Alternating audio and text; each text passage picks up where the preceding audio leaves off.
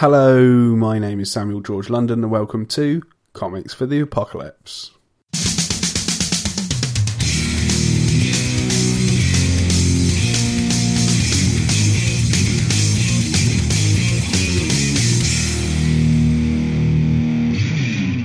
On today's episode, I speak to comic book writer and all-round nice guy Rick Quinn about what comics he would take into a solar storm reset apocalypse. But before we get into it, I'd like to give a quick shout out to our sponsor, the Comic Scene Comic Club. Available from just £3 a month, you can get monthly issues of the History of Comics 1930 to 2030, monthly issues of the brand new Shift comic anthology, and 2 Comic Scene specials per year. To find out more and subscribe to the Comic Club, visit comicscene.org. Now, without further ado, on with the show. Hello, Rick Quinn. How's it going? Hey, Sam. It's going well. How are you doing? Yeah, I'm all right, man. I'm all right. Although I must say that here in the UK, the weather is absolutely awful. I don't know what it's like on the other side of the pond, but we have had rain for a solid 2 weeks now, and it's becoming rather upsetting. How about you? I that would be pretty normal for me. I'm originally from the Pacific Northwest, which is well known for its constant rain and gray skies. I now reside in North Carolina, which weather-wise is known for basically it can change every 5 minutes. So it can be nice and sunny out, and then a torrential rainstorm, and then back to being sunny again, all within the same, hour. It's a 4-season day. Yeah. So currently it's looking pretty, kind of grim outside right now. No. I have no doubt that later today it'll be nice and sunny and seem nice. That's kind of how it's been the last couple of days here. So yeah. Nice. At least get a little bit of sunshine in the evening. Yeah. Nice. That would be good. And hopefully things are clearing up here in the UK over the weekend. So fingers crossed we do actually get a summer, because it's been quite cold as well. Anyway, enough about the weather. Yeah. Well, thanks for having me on. Oh yeah, no, it's an absolute pleasure. I was going to say it's really great to have you on, because it's been a long time coming, because you've been working on a project with a fellow Comics for the Apocalypse alumni, Martin Lebecki, which looks absolutely fantastic. And before we kind of get into what that project is, tell us what you do in the world of comics. Sure. So I'm a writer. So for the last couple of years now, I've been writing and self-publishing indie comics, usually kind of more short stories rather than like full graphic novels necessarily. Mm-hmm. But so I've kind of I've tried to work in many different genres. So I've done like science fiction, kind of more fairy tale-esque fantasy. One of my last projects that was on Kickstarter was a book called The Negatives that was like a kind of a dark comedy featuring superheroes. And so try and do a little bit of everything, and as far as that goes. And then kind of probably my longest standing collaboration is the collaboration with Martin, which you kind of mentioned. We formerly worked on a project called The Ghost Butterfly. That was a short story. And then kind of based on our working partnership with that, our next project we decided to do is this kind of longer anthology series idea that's called Uncanny Valley, which is the project that we have on Kickstarter now. So yeah, brilliant, and that looks fantastic. By the way, and just for the listeners, give us a little bit of a flavour of what's that about. So Uncanny Valley is, like I said, kind of a science fiction anthology series. We kind of compare it just for the ease of like an elevator pitch of saying it's kind of like the Twilight Zone or Black Mirror.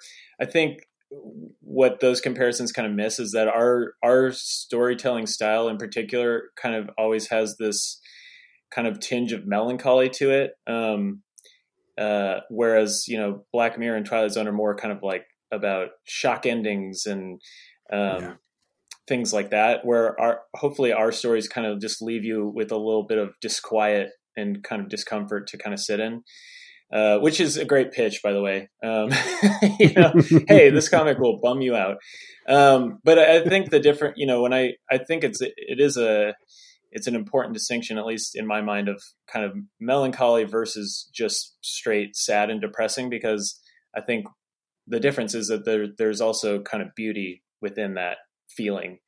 And hopefully, that's kind of the feeling that we're trying to impart with some of these stories. But it also has the benefit. So with this Kickstarter too, like it's not just Martin and I. We've reached out to some other artists and to do more comic stories, also essays and some like pinup art and things like that. So looking forward to this project, but then also in the future, kind of growing it into a space where it's kind of an ecosystem of artists and writers working on these kinds of stories. And it's not just Martin and I.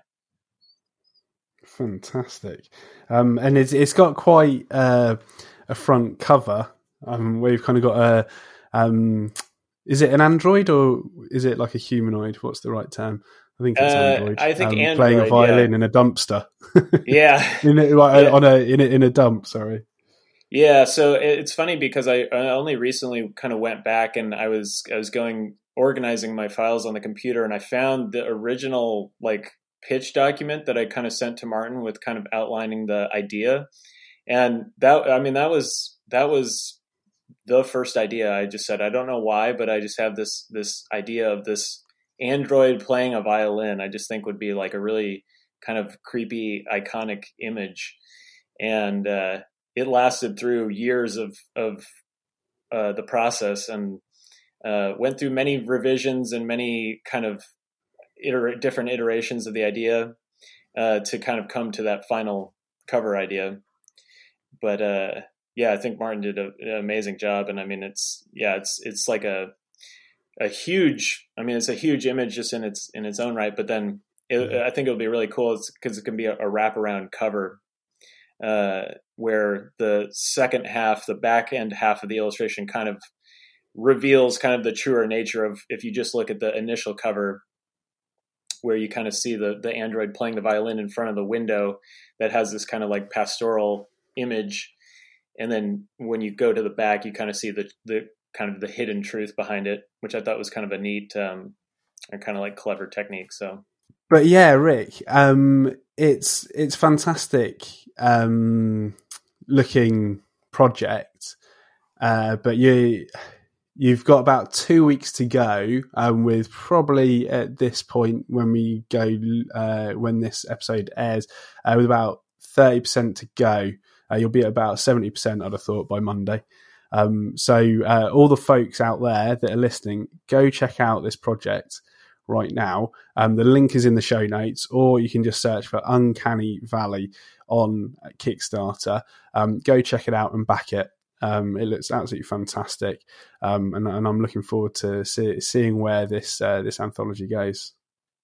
Thanks. Yeah, and Martin and I both on our various social medias are of course posting a lot about it as well. So you can also find the link there. But yeah, thank you. Perfect. And where are you on social media? Sorry, Rick. So I think on Twitter and Instagram it's @RichQuizzle, and then my website is afexquinn.com. I did see that, and I assume that's a Aphex Twin reference. Yeah. Nice, man. Yeah, when I was in high school, my to just give you an idea of how cool me and my friends were, we spent our weekends performing like parodies of artists on Warp Records, which is very specific for teenagers in America to be doing, since Warp Records is primarily known as like a UK techno label. But my alter ego in that project was Aphex Triplet, we had very creative parody names for all these artists, but so that's a long-standing source of Running inspiration joke. for me. Yeah. That's fantastic. No, I appreciate that because, Aphex Twin was something that I was kind of, I was into at university or college. So brings back a lot of good memories. Good old Aphex Twin. Nice. Fantastic. Now, all of that aside, unfortunately, we've landed in a place where not only are we going through a pandemic right now, but we've also just been hit by a solar storm from the sun. And what that means for anybody that doesn't know what a solar storm is that, and this is a real thing, by the way, the sun kind of radiates electromagnetic storms, and one of those one day will be big enough to wipe out all electronics on the planet. So when that happens, a load of electronics is just going to wipe out a lot of our daily comforts, along with a lot of other things as well, like planes and and any electronic systems. So my question for you, Rick, is what is your action plan for survival in a solar storm reset apocalypse? My action plan, I think, would be to do my best to become proficient at farming as soon as humanly possible. But I think that I actually think that I would champion and cheer on this oncoming apocalypse. I think that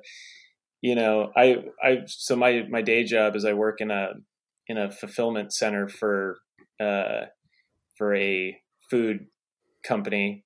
And one of the videos that we watched recently was about kind of the global supply chain, and it kind of started, and the video was like, back in the old days, the farmer would farm food, and then they would drive it into town, and they would sell it, and that was kind of the end of that system. And then it was like, well, now we have every all the food that you eat is constructed of like 80 different ingredients from, 80 different countries, and involves, planes shipping things, boats shipping things, trucks driving every which way across the country. And I was just kind of sitting there watching this thinking like, humanity has done such an amazing job to screw up something that is as simple as like food grows in the ground and then you eat it. It's just like, so if anything were to wipe out, obviously I would miss things like the internet and, convenient, I love conveniences as much as everyone else, but I think that, this kind of reset would actually be a good thing for our species and our planet. So I like I said, I've tried gardening in the past and I was really bad at it. So I know that I have a long way to go, but I think that, while I was out there learning the trade of how to, plant vegetables, I would be doing it with a smile on my face for sure. Nice. And so you'd basically have a bit of a small holding or like a small farm type thing. Yeah. Oh man, that sounds great. Yeah, dude, totally. Nice. And so on your days whilst you're kind of, ploughing the fields and things like that, and you're going to have to get one of those old school ploughs, like with a bull or something. Oh yeah. Totally. An ox. And whilst you're doing that, you contemplate the days when there were hundreds of comics, because of course now that we don't have digital technology, kind of comic production really runs down and it goes to the old school ways of doing things, but you try to remember what the comic industry used to be like. And the first question that you ask yourself is, what's the first comic you remember enjoying?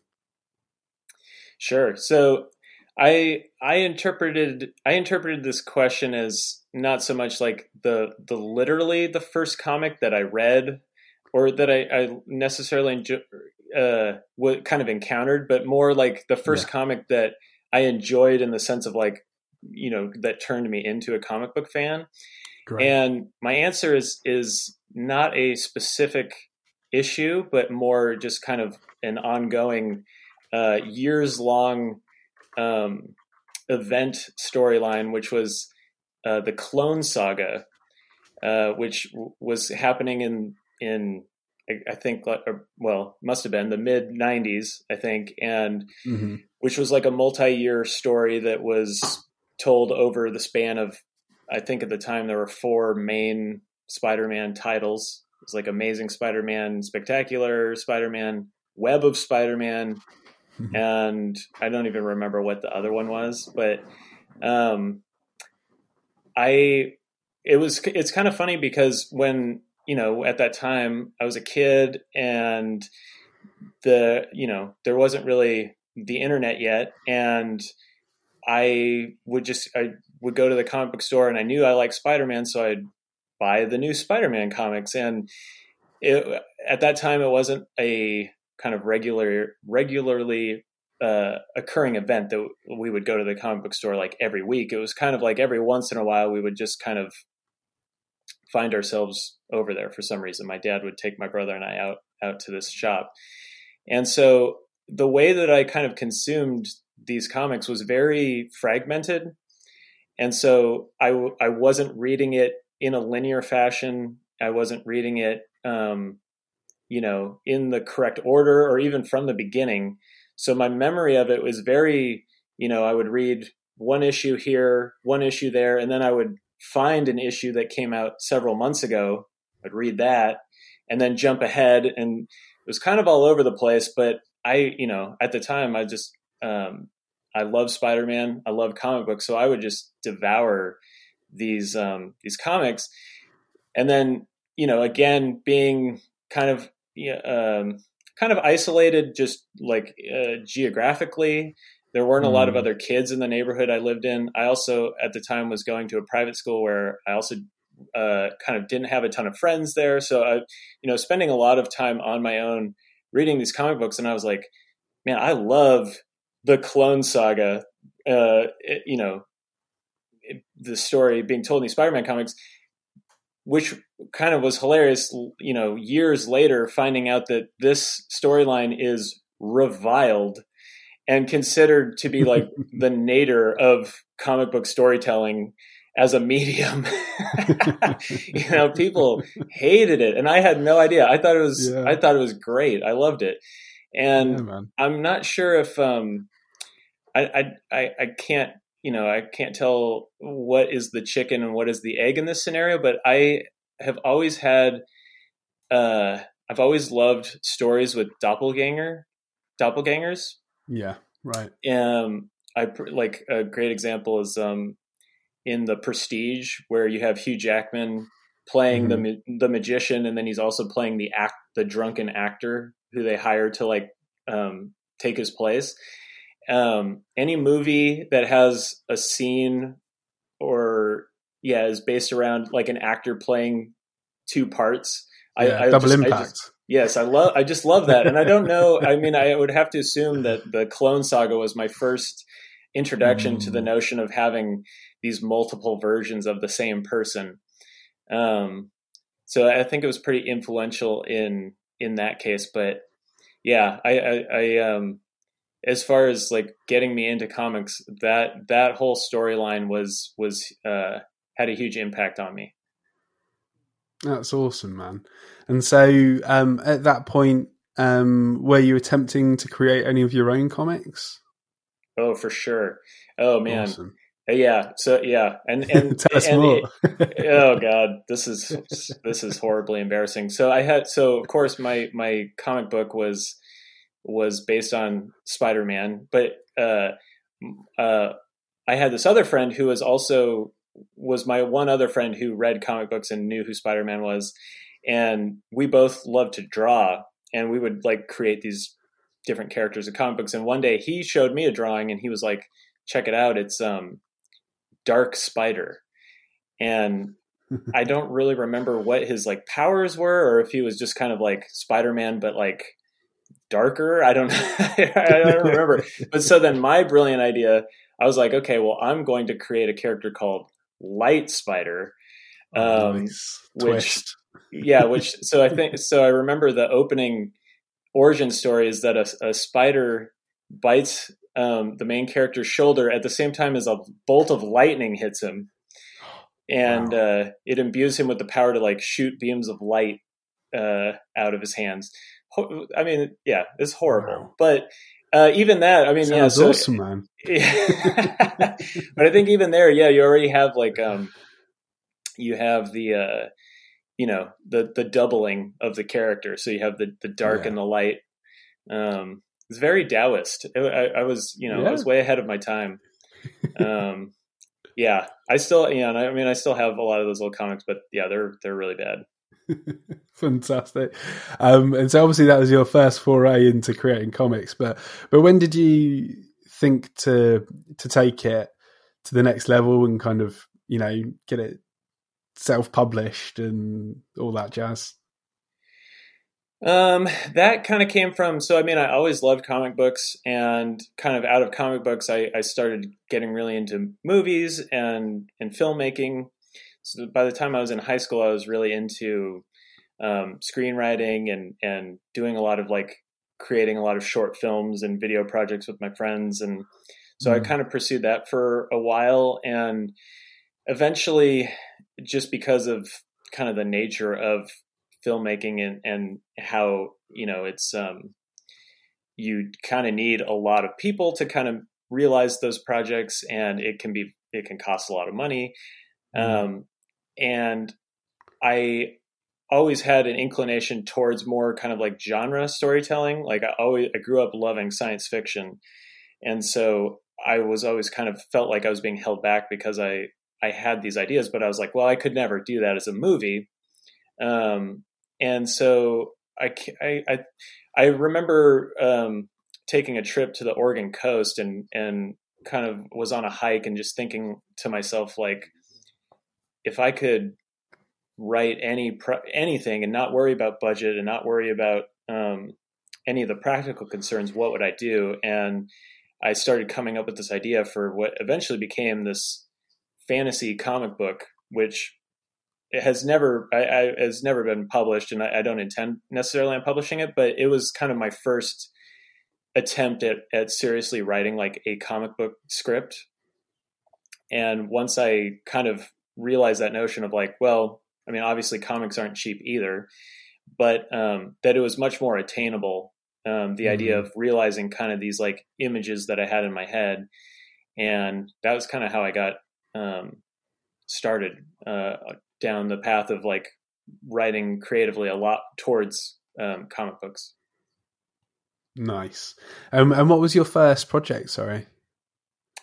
The first comics project that I ever did was actually a short that I did with this artist named Dana Obera, and the short was called Tour Guide, and that was, I think, a short 8-page comic, and then we off of that we worked on a longer story that was 20 some odd pages called Saltwater, which was kind of like my first proper like comic book story, where, because the other one was almost kind of like an experiment and very much like a kind of proof of concept, I guess, of like, let's see if we work together well.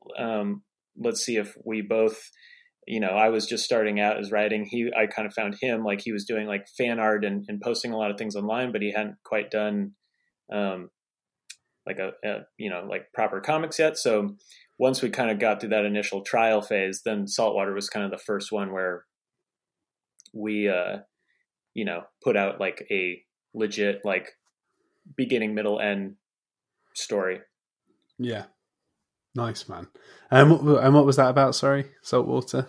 So Saltwater was it was kind of a science fiction action adventure story that was about this young woman that lives on this planet where the society is kind of divided between the rich and the poor live literally in an underwater city, and the rich live above the water. And it was very much inspired by The Abyss, the James Cameron film, The Abyss. And then also Dana had mentioned like that he wanted to do something in the vein of like Star Wars, like again, like kind of an action adventure sci-fi. And what always compelled me about Star Wars that, I think often gets missed is that it's very much like a kind of parable about Vietnam. And George Lucas had originally, before he started working on Star Wars, was originally slated to do Apocalypse Now. That was kind of the project that he was focusing on for years. And then Francis Ford Coppola kind of took that over, and he was like, okay, well, I guess now I'll go work on my space opera, but then worked a lot of those themes and ideas and kind of influence of living through that era into Star Wars. So you have the plucky rebellion against the evil empire. Well, it's like, kind of ironic that it became this global, huge success. Behemoth. And people, and it's like, and the whole premise is basically like, the Viet Cong versus the American imperial intruders. Which I love the subversiveness of that. So anyway, that was kind of the genesis of that. Oh, that's great. That's fantastic. And then obviously, we come up today with Uncanny Valley. Because I hadn't realised this actually, that Uncanny Valley, it's actually a phrase used, isn't it? Yes. Mm-hmm. Yeah. For anybody that doesn't know, because I didn't know that until I kind of looked it up. What does it mean, Uncanny Valley? So Uncanny Valley is essentially kind of a term that's used for when kind of you hear it used a lot in like computer graphic simulations, or like if you're watching a movie in the computer graphics, you'll say like a face of somebody entered the Uncanny Valley, which essentially means kind of this space between something looking completely unrecognizable and something looking, exactly like a human face. There's this middle space where like it suddenly just takes this weird turn where it's like bizarre what you're looking at. And so, yeah, I thought it was an appropriate title because I really enjoy that kind of liminal space between, complete abstraction and very preciseness. You have, I kind of prefer that kind of ambiguous middle area, I guess. But yeah, I've always liked that term and yeah, thought it'd be a good title for our world. 100%. No, very apt. And no, that's great. Fantastic. Now, going back to ploughing the fields, Rick, the next question that you ask yourself is, what's the funniest comic that you've read? So funniest comic I've read, I would say, is the series called Giant Days. There aren't actually a lot of comics that, I guess make me laugh out loud on a regular basis. I'm not sure exactly why it is, although, comic books, obviously, I think kind of inherently as a medium, maybe kind of skew towards action adventure, kind of set pieces. And they don't really favor kind of that like intimate one-on-one dialogue quite as much, or at least I think it actually does do that very well, but it's a lot harder. And so maybe it's just rarer to kind of come across that. But the comic series Giant Days is hilarious. And the humor comes from both sides of the equation. So the writing is very funny, and the characters are very relatable.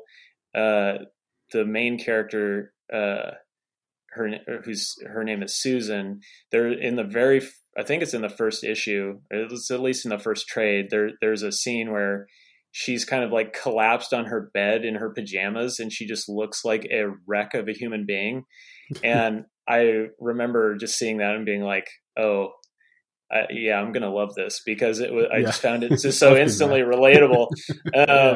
And but then also the artwork is incredibly expressive, incredibly cartoony in the kind of classic sense of like, exaggeration for the effect of comedy. And it's like, it's very charming. The characters are yeah, you kind of like fall in love with the characters. And yeah, I mean, I would highly recommend it. I actually haven't finished the entire series, because I think it went on for many, many years, but I have read probably like almost 3/4 of the whole thing. And yeah, I really enjoy that series. That's fantastic. And it's a UK based comic of people at university. Yeah. And I'm just wondering, out of curiosity, how did you come across it? I think I came across it just from kind of following people in the comic sphere on social media, and seeing other people kind of talk about, just kind of raving about it. You just see people like, falling over themselves to praise this book. And I remember just, seeing some images from it, and I was like, oh, that looks like it could be fun. And I think it helped. I think the first trade is only like $10. And so, perfect for like kind of an impulse buy. And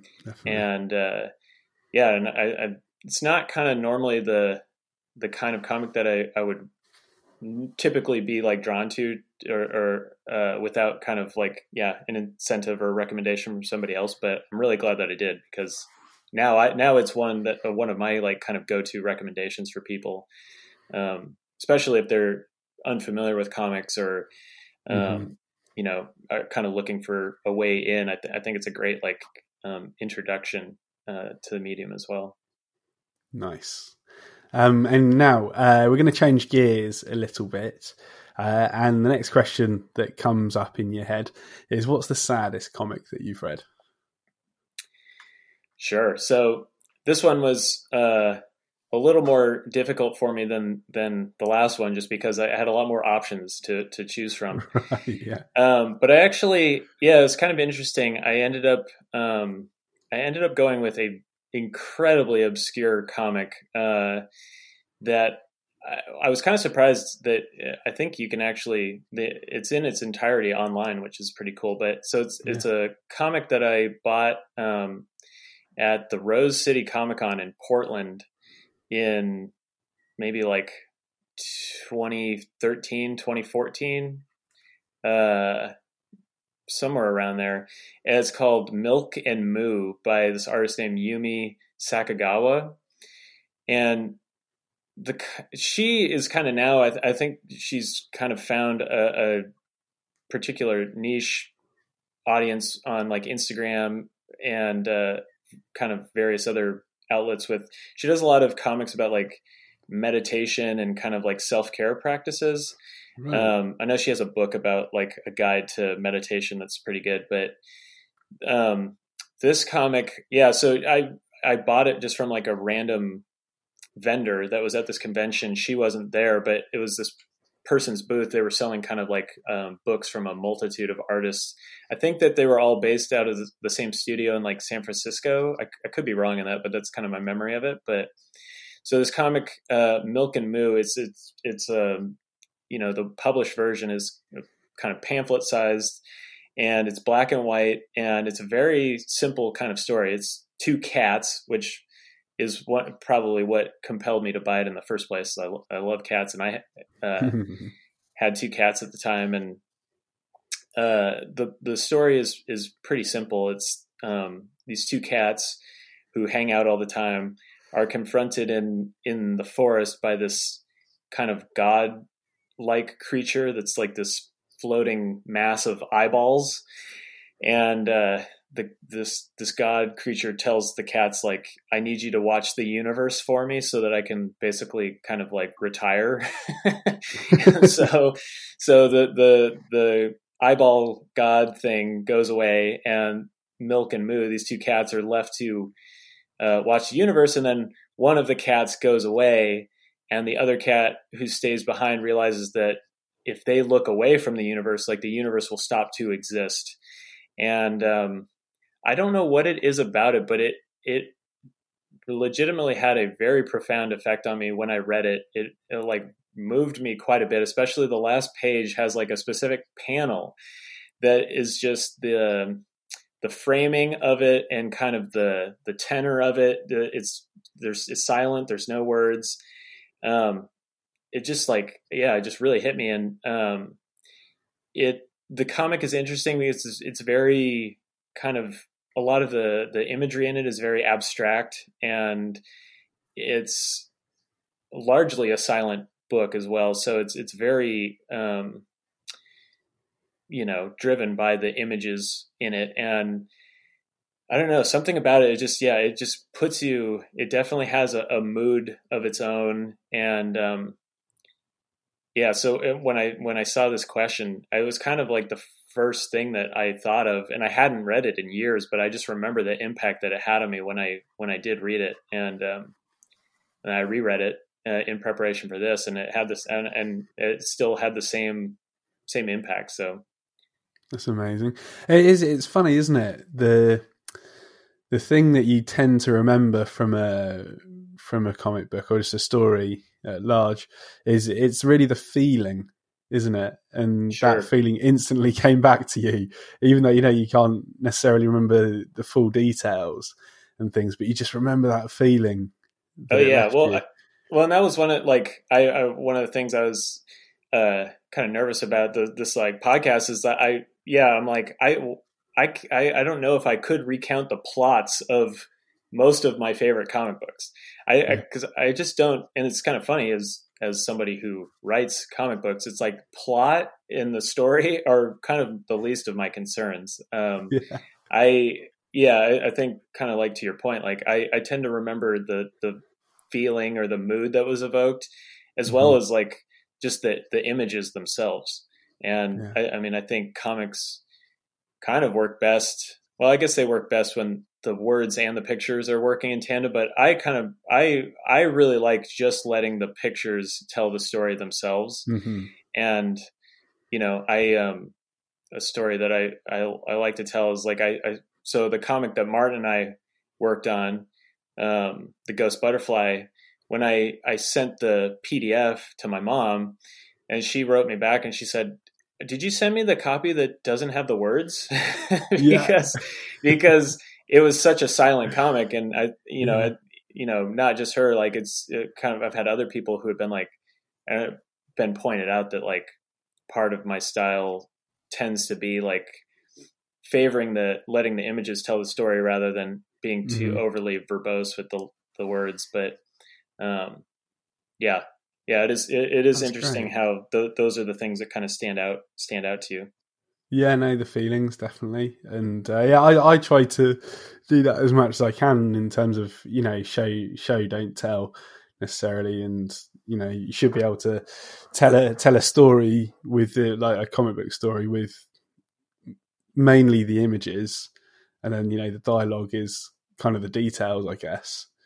Of that, but you should be able to tell what's kind of going on the page, like straight off the bat almost. Yeah, sure. Well, and I think that's just totally a lost art as well. And I relate it to film as well. I think, again, like Star Wars, just because we were just talking about it, is a great example of a movie. If you removed all the dialogue and kept the John Williams score, and in the movie, like you could completely understand everything you need to know. Just from the image and the body language and the clarity of the storytelling, the visual storytelling is kind of, like I said, kind of a lost art and something that I try and focus on, try and get better at as I go. Nice, man, and we're going to bring it back together, 100%. Exactly. Fantastic. Now, next question that crops up whilst you're on the plow is what's the scariest comic that you've read? Well, and this talk about creating a feeling or a mood or an impression. I don't read a lot of, I guess, comics that would be classified as horror, and I don't actually watch a lot of horror movies. It's not necessarily my favorite genre. I tend to when it's done incredibly well, though. I love that, and like like in film, like The Shining, I love The Shining. I can watch it at any time. Likewise, in comics, I mean, as somebody that doesn't like horror as a genre, I typically, when pressed, like, what's your favorite graphic novel of all time? I usually end up saying From Hell by Alan Moore and Eddie Campbell, which I don't know if it's, it's not technically, I think, what people associate as like the horror genre, but I mean, it is bone chilling. It's terrifying. Yeah, exactly. Yeah. And I think it's again, and I think, I mean, obviously this is a biased perspective coming from the writer, but I think that what can easily be missed is that when a comic book story is told in purely in images, that the writer can, and probably should, have an impact on how that plays out and have input and ideas towards that kind of storytelling. And so, like, a perfect example is the chapter in From Hell, where it basically is, depicting one of the murders of Jack the Ripper. And I actually don't have a copy of it nearby because I'm in the process of moving, but right. My memory of it is that there's no words in that entire chapter, and it's just this like, chilling depiction of this kind of murder. But because you know who Alan Moore is and how he writes and his just general approach to things, that every single one of those silent panels probably had more words dedicated to it than some other people's entire scripts. Definitely. And so, that, again, to me, that's kind of the secret to good comics, but also, like, collaborate.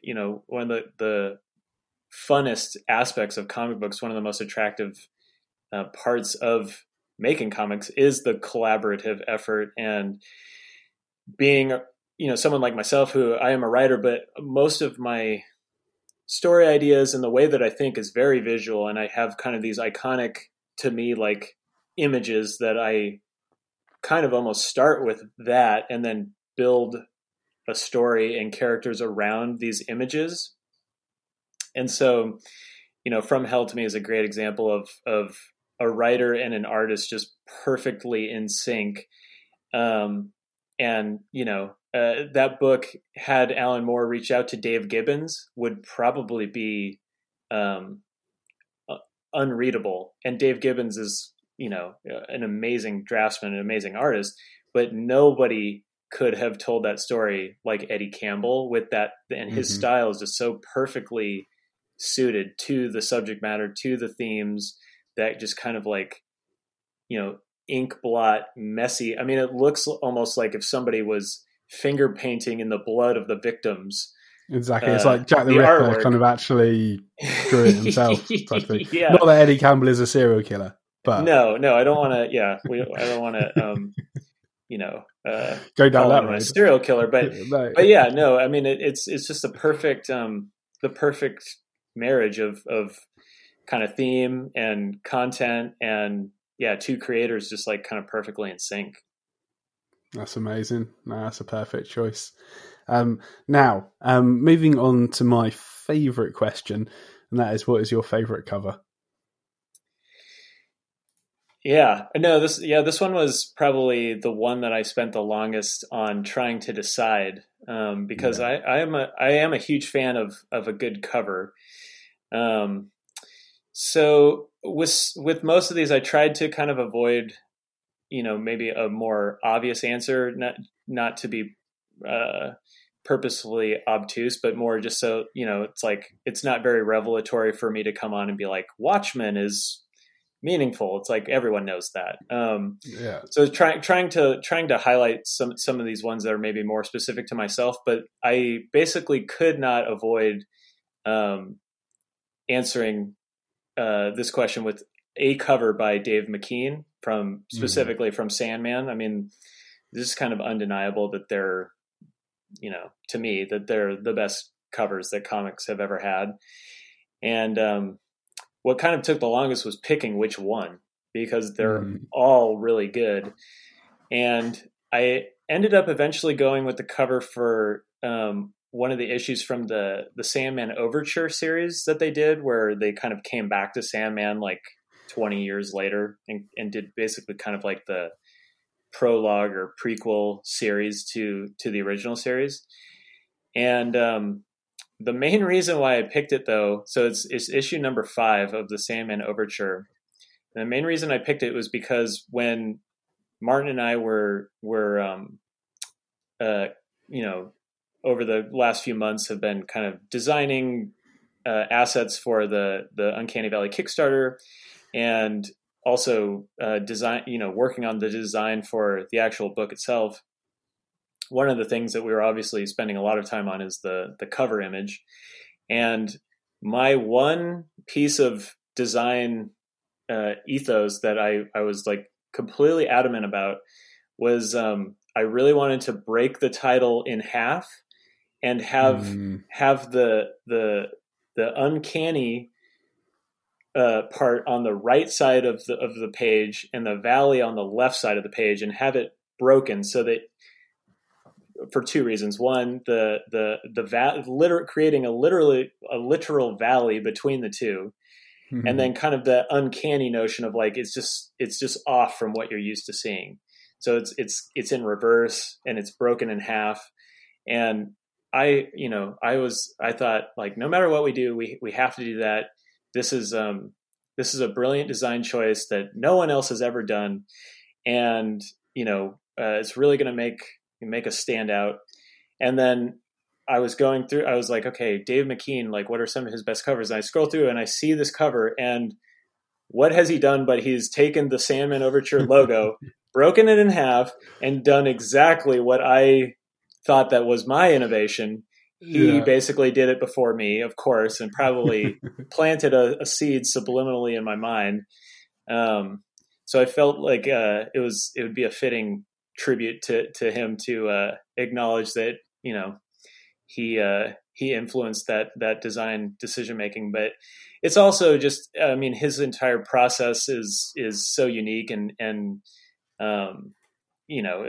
the reason why he's so singular is because his process is unlike anyone else's. And his combination of photography and painting and digital manipulation, if there are people out there who haven't seen it, you can find online the photos of his original Sandman covers, where it's literally like I think it's called a diorama, where it's like it's a little like set that he builds, where it's like a bookcase with like the painting of Morpheus, and then the objects that you see on those covers, they're all like real objects, and it's a photograph that combines all of them and kind of flattens them into one image. And then later he basically takes that process and then starts adding, digital manipulation with Photoshop and things like that. And so I think this cover specifically, it's kind of this image of Morpheus with his arms out. It almost looks like he's kind of conducting, which is appropriate for the overture title. But then he's standing on this like kind of this weird looking tree, which is like a photograph of like tree roots that he's kind of digitally tied together. And then he's set across this like wash of yellow paint, but then there's like bits and scraps and pieces of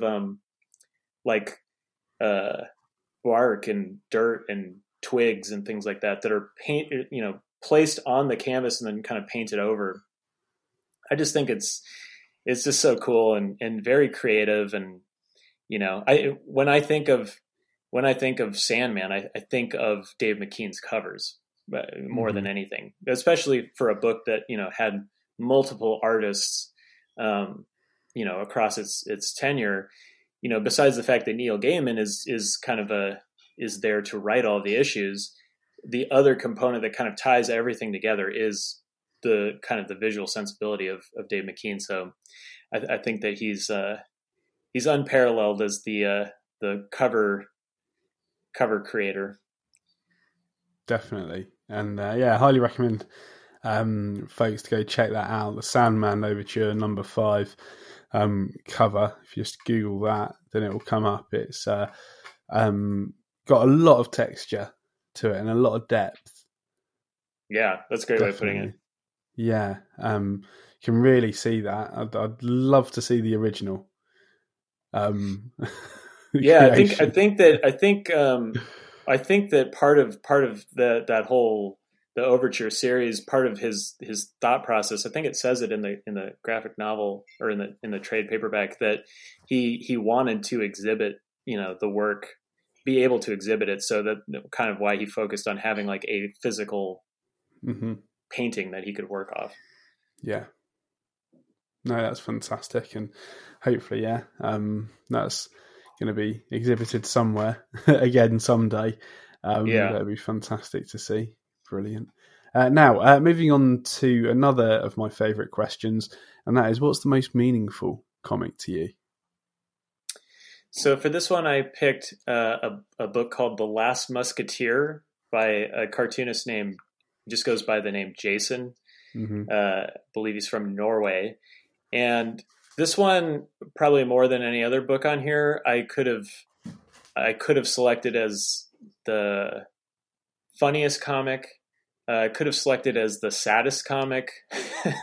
Could have selected as the underrated comic I would recommend to a friend. I mean, Jason is one of my all-time favorite comic book creators, and The Last Musketeer, I mean, if you haven't read any books by Jason, I would couldn't recommend him highly enough. He's incredibly funny, and kind of so hard to describe. I mean, he's very much kind of his own world. And he has kind of a very regimented style for the most part. Most of his comics, especially now, are kind of like every page is 4 panels, and he very rarely kind of breaks out of that aesthetic.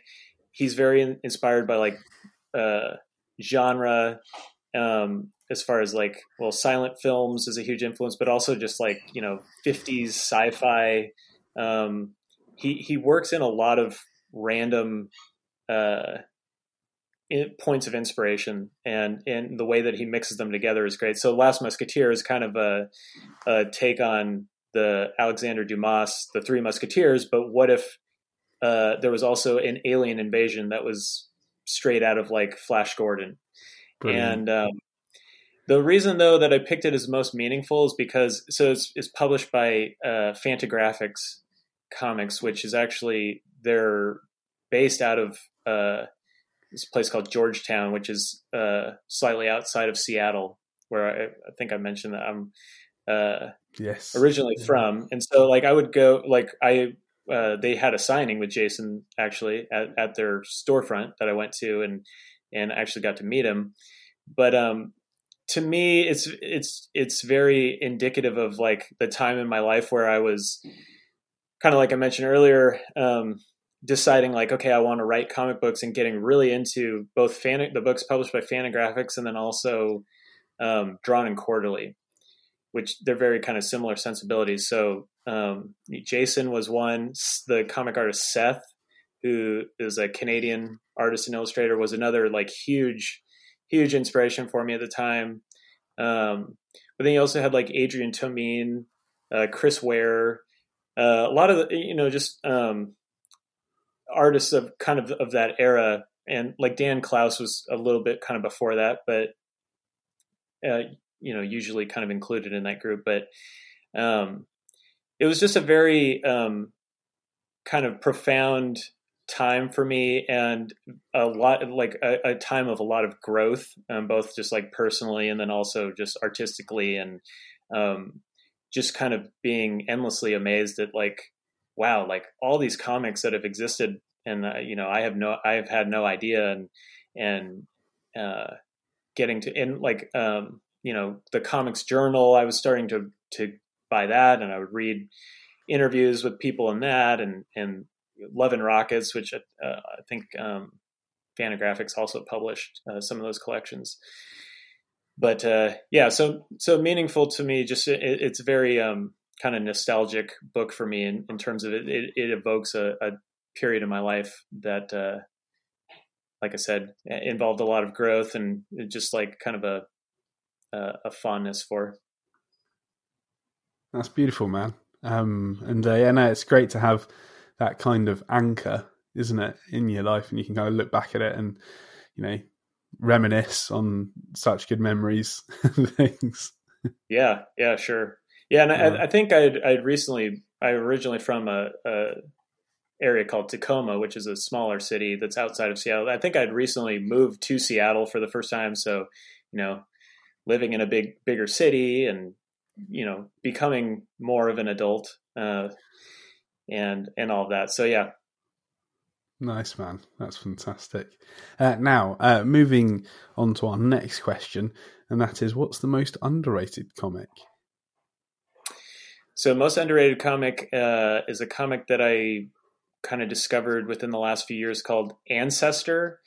It's by a writer. Well, I think it's a writer and artist who I believe have worked together a few times. Matt Sheehan is the writer, and Malachi Ward, who's the artist, who I'm particularly a fan of the artist. He also had another anthology book, I think it was called From Now On, that I was a pretty big fan of.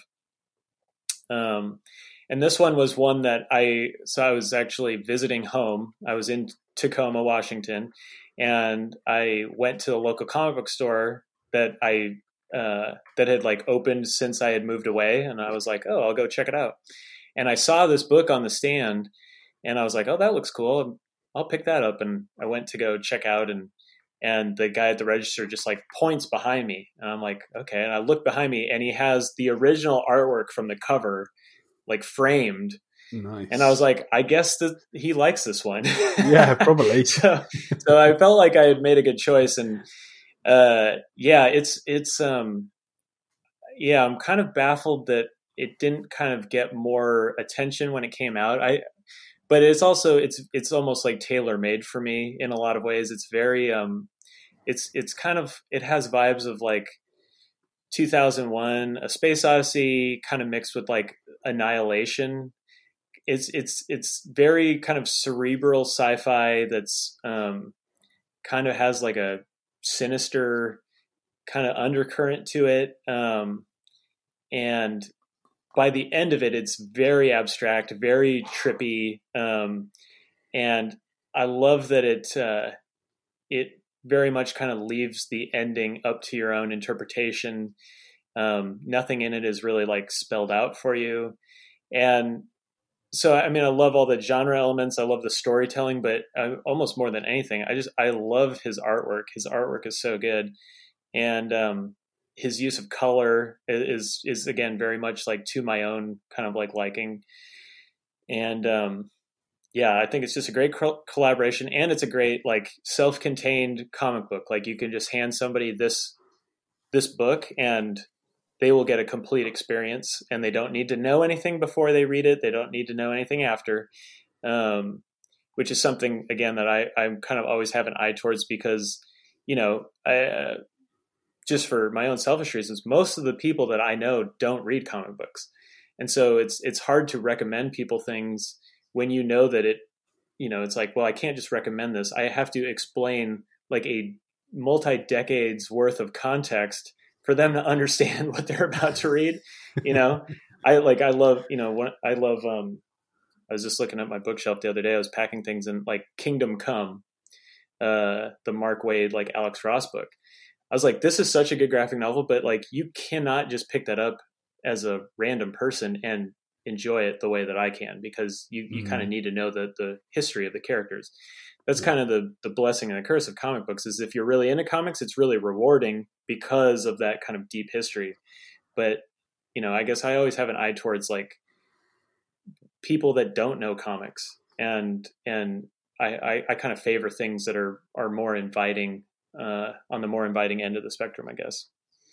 Nice. And speaking of which, our next question is, what comic would you recommend to a friend who's never read comics? Sure. Well, so the book I selected for this is called Chasing the Bird by Dave Chisholm.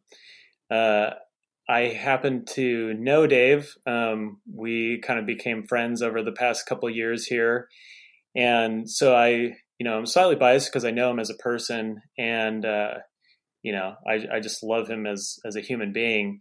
But it just so happens that he's also a genius when it comes to not just comic books, but a genius when it comes to kind of, he thinks on a really deep level about like the intentionality behind what he's doing. So part of the appeal of Chasing the Bird, I think, to somebody who's never read comics, is that each chapter is kind of done in a different style as it pertains to the narrator telling that part of the story. So the book is about the jazz musician Charlie Parker, and each chapter is from the point of view of somebody in his life that knew him and kind of telling telling about this experience of being with him. And so each part is kind of different. And for instance, there's one chapter that's kind of done entirely in this kind of like noir style. And, for one, it's very evocative of like Darwin Cook's work on his like Parker books, which, just right away, it's already clever. It's like, okay, Parker and then Charlie Parker. Okay, you get like, maybe that's what he was doing. But when you look, so in the back of the book, there's he has like kind of notations for each chapter of like his research, and then like where he kind of adjusted things in the story for like narrative purposes. And he kind of explains that in that chapter, his primary source material is some memoir that I guess is like, controversial in kind of the historian space as it relates to Charlie Parker. So he decided like, well, instead of ignoring that, he would actually lean into the more fabulous kind of unknown quality of the story, and that's why he decided to cast it in this noir kind of landscape. And he does that not just in this book, but in like his other work too. Is like there's always a reason why he is drawing something the way that he's drawing it. It's never. One thing I can't stand is when people just kind of show off for the sake of showing off, and like kind of like, look at all my tricks. And Dave does the complete opposite of that, where it's like he can do all the tricks, but he only uses them when they are the most effective trick, and he knows when you don't need a trick, or when you don't need to change your style or be that versatile, and you can just do something maybe a little more conventionally. So all those things, to say, I mean, it's a great read. It's great. It's just like, it's very inviting for new readers. It's an interesting time period, interesting figure. And yeah, I mean, just the artwork in general is just really beautiful. So yeah, and the colors are fantastic, aren't they? Oh yeah, sure. Yeah. And I mean, and there's just, I mean, there's just sequences and like images in it that are just like, to me, like monumental. You just like stops you in your tracks, and you're like, wow, this is amazing. And like, there's a sequence at the very end of the book, again, with no words, and it's all done with images, that is like just breathtaking, and I think that if anyone hasn't checked that out or read it, like, again, I mean, just like all of these, but I would highly recommend. Nice. Now we've come on to our final question in regards to comics, and that is, if you could only take one comic into the apocalypse, which would it be? Yeah, so my choice for this was pretty straightforward. I picked Nausicaa of the Valley of the Wind, the Hayao Miyazaki manga. I mean, beyond the fact that it's long, and so it would last you a long time. I think that if anything from our current civilization deserves to transition into the next civilization after the apocalypse, it is Miyazaki. I've recently decided that, you know, I have basically three guiding lights in my life in terms of like creative people that I kind of aspire towards. And so one is Ursula K. Le Guin, the science fiction writer. The other is Ringo Starr, drummer from the Beatles. And then Miyazaki is third. And the reason is, you know, it's just like Miyazaki is a genius. And I feel like Nausicaa is a book that you could just easily read, reread, lose yourself in. There's so much detail to it. It's also about like a hero in an apocalypse. And so, you know, I'd probably be instructive towards existing in one. And I just, you know, I couldn't imagine life without Miyazaki. So if I had to, only one comic book, it had to be something attached to him, I think. Nice. That's fantastic. And yeah, that's one that I hadn't come across myself before. And it definitely looks kind of right up my street. So I'm definitely going to check that one out as well. Oh yeah. Yeah, definitely. Excellent. Now, on to our very final question, and that is, what weapon, tool, or useful item would you like to take with you as well? So yeah, I think what the thing that I would have to take into my you know, farmland existence after the apocalypse would be a piano. Nice. I can't play the piano, but I've wanted to learn how to play the piano for a really long time. So assuming I would have ample time to do that. Yeah. And I also, you know, you'd have to have, as well as Miyazaki has to exist into the next civilization, music also is something that I would have to have with me. So, you know, even if I couldn't play super well, having a piano nearby that I could at least practice and hopefully one day get good enough just to play a few kind of simple songs would be enough to get me through the apocalypse. Nice, man. 100%. And we'll absolutely need that. And whilst you're learning, you know, you're going to be on a farm, so you won't have any neighbours nearby. Yeah, exactly. You won't wind up too many people. Yeah, that's probably for the best. Yeah, until you can make it to the concert hall, and then you'll be all good. Of course, yeah. 100%. Well, Rick Quinn, thank you so much for sharing your comics for the apocalypse. It's been a real pleasure. Oh, of course, yeah. Thank you again so much for having me on. It was a lot of fun. It's quite all right. And for the listeners, one more time, where can they find you online? So they can find me online, both on Twitter and Instagram, at Rich Quizzle, Quizzle. And my website is afexquinn.com, and Uncanny Valley Archive 1 is currently on Kickstarter, so you can search and find that on there as well. And I think that's it. Perfect. And of course, those links will all be in the show notes, folks. So go click through, check out Rick's work, follow him on social media, and make sure that you check out his Kickstarter. And if it's your cup of tea, make sure that you back it straight away. And then apart from that, Rick, I hope our paths do cross at some point in the future. If you ever come across this way, it'd be great to, you know, get a coffee, or just catch up at a con or something like that, and vice versa, I hope. Oh, absolutely. Yeah, I would love to one day do one of the conventions over there. Would be awesome. And yeah, if you're ever in the States, keep me posted.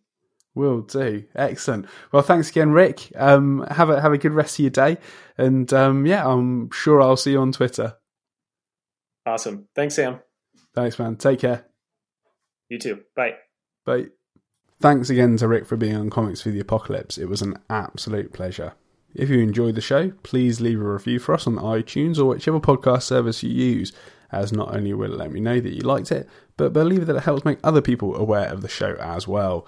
If you'd like to check out Rick's work or follow him on social media, those links are in the show notes, along with all our own links to the various areas of the internet. Speaking of which, if you haven't already, be sure to visit Comic Scene's website at comicscene.org for comic news, the comic club, and other fun sequential art stuff. And finally, as long as the apocalypse doesn't come to pass in the next week, I'll see you next Monday. Bye for now.